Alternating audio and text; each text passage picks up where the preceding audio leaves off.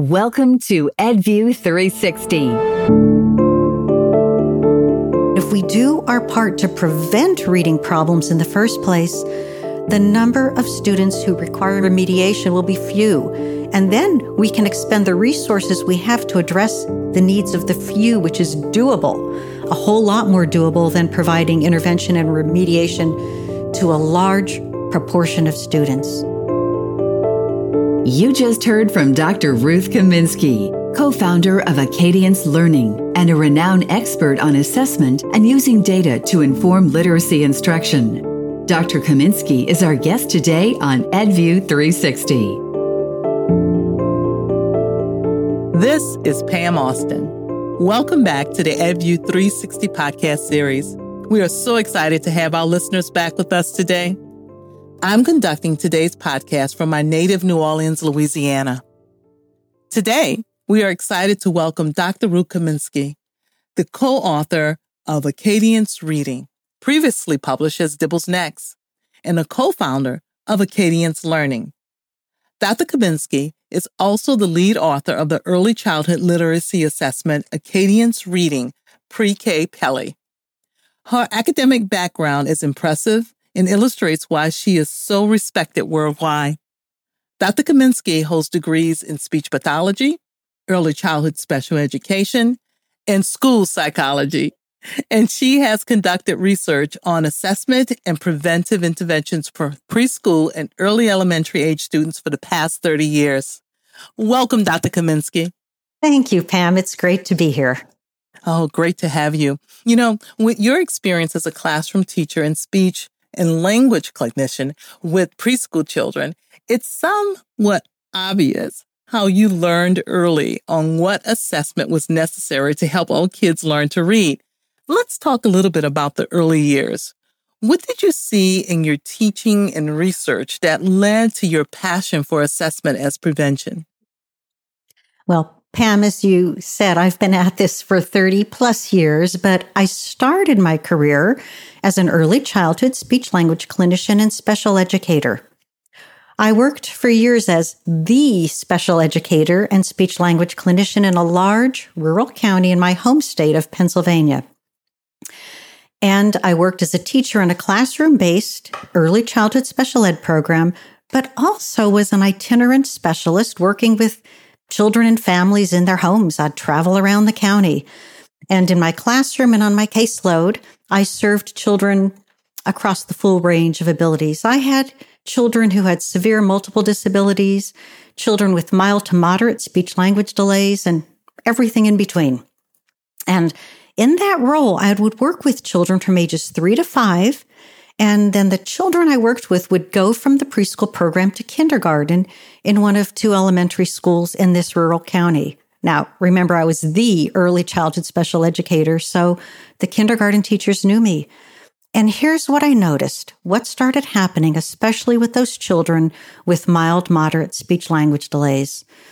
About 2/3 or 3/4 of the way through the year, the kindergarten year, around about March or April, I'd start to get phone calls from kindergarten teachers.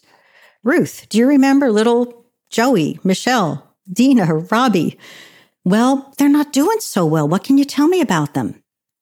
Or sometimes the school psychologist, and there was one school psychologist who served that rural county, had come to me when the children I had worked with as preschoolers were in 1st, 2nd, 3rd grade or beyond. And the school psych would say, guess who was just referred for learning disability evaluation? Guess who was just referred for reading disability? Guess who was just referred for, and this is the term that we used back then, socially, emotionally disturbed. And that last one really happened. At that time, Acadience Reading wasn't a vision, but here's what I knew and what was a vision and what I said to that school psychologist. I said, I told you that child needed to be followed up. And the last year I worked there before I moved to Oregon for graduate school, my boss called me, the director of the preschool special ed program, and said, Ruth, why are you referring so many kids who look as if they're doing fine to the preschool transition team? And I said, because I want them to be followed up. I didn't want them to enter school on track and then have nobody monitor how they were doing until they fell so far behind that they were finally noticed. So when I started my doctoral program in school psych at the University of Oregon, Roland Good was a new faculty member. He'd been trained as a school psychologist, and he and I were talking in the early days for both of us in this program. And he said, Ruth, I had a lot of kids referred to me for reading disabilities in 2nd, 3rd, 4th, 5th grade. Where were they? Earlier than that. And I said, I know where those kids were in preschool, Roland. And that's when we started to develop our assessment tools that could be used to monitor the progress and follow up on children and make sure that they were staying on track. And over the past 10 years, over the past 30 plus years, not just 10, we started doing this work in assessments so that we could follow kids up, monitor their progress. And I'm committed to early education. It's where my heart is. But what's clear to me is that we have to not only get kids on track as early as possible, we have to keep them on track. So that is the importance of assessment from my perspective and how I got interested in it. Wow, what a story. Early intervention, yes, but also keeping your finger on the pulse of where students are so they don't fall away, correct? You bet. Yes. Great. Well, we know that good assessment helps inform instruction and also helps educators know when intervention is necessary. However, how should teachers rely on assessment for curriculum alignment, for progress monitoring, and classroom planning too? Okay, well, that's an important question, Pam, and a big one. But, too often I think assessments are done because they're required and teachers don't actually use the data to inform the things you talked about. And sometimes it's because the assessments that they have to do, like state tests, aren't actually designed to inform instruction. And sometimes it's because they actually don't know how to interpret and use the data. So you mentioned, curriculum alignment, progress monitoring, and classroom planning. So let me address all of them. Curriculum alignment. It's crucial that the skills you're assessing and the skills you're teaching are the same. Now, you may cite Ruth, that's a no-brainer, but you would be surprised by how often I've seen that to not be the case. For example, educators assessing using Acadience reading, but the curriculum that's in place doesn't address the skills, such as phonemic awareness or phonics skills that are assessed by Acadience reading. So how do you get that alignment? Both your curriculum and your assessment should be informed by the body of research about what we know about how reading develops. That's known these days as the science of reading. So that's curriculum alignment. Now, progress monitoring. I mentioned earlier that assessing at one point in time to know which students are on track isn't enough. Students may be on track at one time, like beginning of kindergarten, but as new skills come in and are integrated with old skills, you need to keep monitoring progress and assessing periodically to make sure that students are making adequate progress. We don't want to wait until kids fall so far behind or wait until the end of the year to see if they're back on track or not. Then, in terms of classroom planning, data at the classroom level can help you to plan how you're going to provide support to all of the learners you've got in your classroom. So if you have a handful of students coming into, let's say, your first grade classroom who don't have phonological awareness skills, you might provide small group instruction for those students. But if a majority of students come in not having those skills, that tells you might need to do some class-wide instruction on phonological awareness, and it won't hurt the handful of students who actually have the skills to have that review. So you can also use that data at a classroom level to plan how you're going to address the needs of the children you have in your classroom. Using the data appropriately. It's a learned skill that we need to provide for educators, right? Oh, you bet it is. It's said that an ounce of prevention is worth a pound of cure. Is that true here? And what can educators avoid when they rely on good data? Well, given everything I've already said, I hope it's clear that an ounce of prevention is most definitely worth a pound of cure. Or maybe we should say an ounce of good instruction to prevent reading difficulties is worth a pound of reading remediation, trying to get kids back on track when they're so far behind. So if, as educators, we use good assessment data to get students on track and keep them on track, we will avoid having to expend a whole lot more resources later on down the pike on remediation. Now, there will still be some students who might need remediation, but if we do our part to prevent reading problems in the first place, the number of students who require remediation will be few. And then we can expend the resources we have to address the needs of the few, which is doable, a whole lot more doable than providing intervention and remediation to a large proportion of students. We'll also avoid having students who are non-readers or poor readers, who do poorly academically and have a whole lot of increased risk of things like dropping out of school, juvenile delinquency. It's no small thing. I say let's use good assessment data that's reliable, valid, meaningful, collected efficiently. Let's use that data wisely to avoid at all costs having children be non-readers or poor readers and all those other poor outcomes. I just love the idea of an ounce of data and instruction being worth a pound of cure there. Me too. Ruth, is it ever too early to assess and gather data on young learners to plan instruction? Well, knowing that I have a history as an early childhood special educator, you can probably guess my answer to that one. And the reality is the precursor skills to early reading start way before kids enter school and get formal reading instruction. So the sooner the better. Now, that doesn't mean that assessment takes center stage and dominates everything we do, especially for young children. But it does mean that we use good assessments.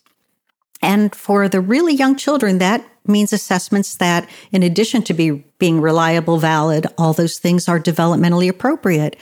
And then use that information to know how the children are doing, whether or not they might need some additional support to acquire the critical precursor skills. And, I've used the word efficient when I talk about good assessment.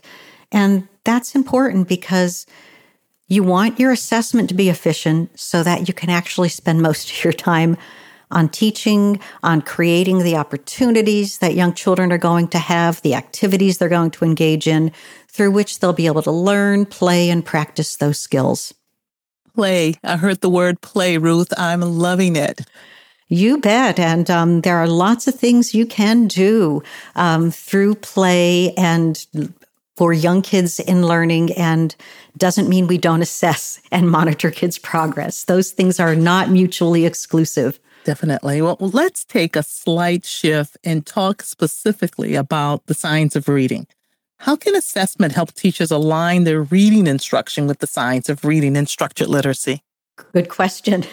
And as you and listeners here may know, the science of reading comes from decades of research that's strong, that's converging, and it's decades of research across lots of disciplines, not just education, but psychology, reading, neuroscience, about how we as human beings, as people, learn to read. So if we use that as our driver, if our assessment is aligned with the science of reading, you're going to be assessing the essential or the critical early literacy and reading skills that children need to acquire in order to read. And your assessment will tell you which children need support on which skills. And again, those skills, if we're driven by the science of reading, will be the critical ones that will be included in approaches like structured literacy that are also informed by the science of reading. And in that case, your assessment will be aligned with your instruction. And that is really critically important if we're going to get and keep all children on track. So what you're saying is the science of reading is not something new, right? You're referring to decades of research. It is not new, but this term, this new way of referring to it, the science of reading, but the research, you are exactly right, has been around for a long time. And something you brought up was very interesting, how it's multi-layered, Dr. Kaminsky. The idea that it's not just those reading skills, those other layers that are important as well. Do you mind repeating that just again for our listeners? Because I think that was important to know and understand. Okay, that we're not just looking at sort of the educational research, but psychology, reading, neuroscience, even lots of brain research. And all of these things are converging and coming together and helping to shape what we know about reading and how to best teach it. Most educators know what assessment is and how it reveals which students need help and where, right? But however, I'd like to talk more specifically on the various features of assessments that make it meaningful for teachers. What have you seen over the years that teachers find most useful and meaningful? Well, Pam, having been a teacher and having worked with a lot of teachers, I think that teachers find assessment most useful and meaningful if it helps them to make decisions about the students that they teach. And the two decisions that you mentioned are actually pretty big ones. Which students need help and where? Now, I think assessments are also useful to teachers if they're relatively quick and easy to administer and score. Remember, I've mentioned efficient a few times already. They're useful if they allow teachers to actually observe children doing this skill, like actually watching, listening to children read, or telling you the sounds and words. You know, there are a lot of assessments that are just computer-based and kids go off to the computer lab. But I think it's meaningful when teachers actually sit down with a child and watch them do things like read. They're meaningful if they can give immediate results that teachers can take immediate action on, and results I think that are easy to share with parents. And that makes me think of another feature, and that's assessments that have, I'm going to say, research-based benchmarks, cut points for risk. These scores are really essential for knowing which children are at risk, which ones are on track, which children are making adequate progress toward meaningful outcomes, and which children might need some support or modification. So let me think. I think I said assessments that are efficient, directly assess observable skills, give immediate results, have research-based benchmarks, and cut points, and are shareable with parents. Oh, wow. That's very specific. And we know teachers and educators will know what to look for in an assessment. So not all assessments are equal. Can we conclude with that statement? Yes, we absolutely can. All righty. We know that learning at school is enormously impacted by learning at home as well. How does assessment support school and family partnerships? Well, I think assessment can support school-family partnerships if and when the assessment results are provided to parents in a timely manner and a way that's understandable to the parents. You know, I am a parent, but when my children were younger than they are now and were in school, I'd get results of their state tests that were taken 8 months earlier. Mm-hmm. So not exactly timely. And then it was just basically a table of numbers with a little bit of interpretive information about percentiles, but nothing about important, meaningful skills. So earlier I said that research-based benchmarks are important. And one of my favorite ways of showing the data to parents is in a graph. Showing parents a graph is visual, and because it's visual, it's powerful. And when you can actually show parents where their child is on a data point and where you want them to be, and then talk about what it is you're going to be doing to get them there, parents find that meaningful. And the other thing that's great about sharing a graph is that you can share your child's progress along the way. That provides transparency, makes us as educators accountable for what we're doing, which I know might be a scary thing, because if a child isn't making progress, a parent might ask, well, what are you doing about that? But it's also a great partnership building tool. If you share with parents the specific skills, like we're going to be working on listening to and hearing sounds and words like how mom and me and moon all start with the sound or we're going to be working on learning the sounds that go along with the letters like A, B, B. If we share that information with parents, it makes it concrete. That's what we're going to do to get your child from point A to point B. And my experience is that parents often ask, is there anything we can be doing at home to help? And even if they don't ask, you've given them some specific information that they can use if they choose to. So I think giving information, assessment information to parents that's meaningful is a really great way to build a homeschool partnership. Right. Great advice, Dr. Kaminsky. The idea of a visual, it provides that picture, a clear picture, and also an avenue for improvement, as you said. Just the very idea of being that specific and concrete will help, honestly, ease that connection between the school and the home. I'm very appreciative of your comments here. So lastly, what is your hope for educators as they encounter young learners who may be a bit behind when these kids start school this fall? From an assessment standpoint, what would you recommend for teachers to help all students flourish? Okay, my hope and my recommendation, big question. My hope is that educators will start the year with good information, good assessment information, so they know which students are behind as early as possible in the school year. And not only that they know which children are behind, but that they have the tools, the resources, curriculum programs, whatever they need to provide the differentiated support that each student needs. And also that they, as teachers, have the support that they need from their administration, from the leadership to do what's needed to get all children on track and to keep them on track. Regarding recommendations, I'll tell you, on the cusp of these past challenging COVID years, we've gotten a lot of questions about whether or not we recommend lowering the benchmarks. And my recommendation there is an unequivocal no. I agree. Rather, do whatever it takes to get as many kids as possible to the benchmarks. Now, this is going to take some creative thinking, strategizing, a lot of working together, right? Yes. And maybe grouping children across classrooms, across grade levels, but doing what it takes.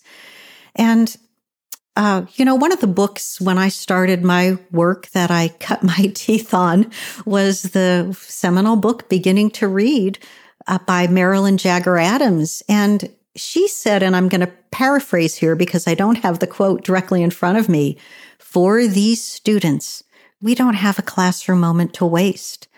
And I would say there was never a time when it was more important to use the most effective and powerful assessments and reading interventions that we have at our disposal.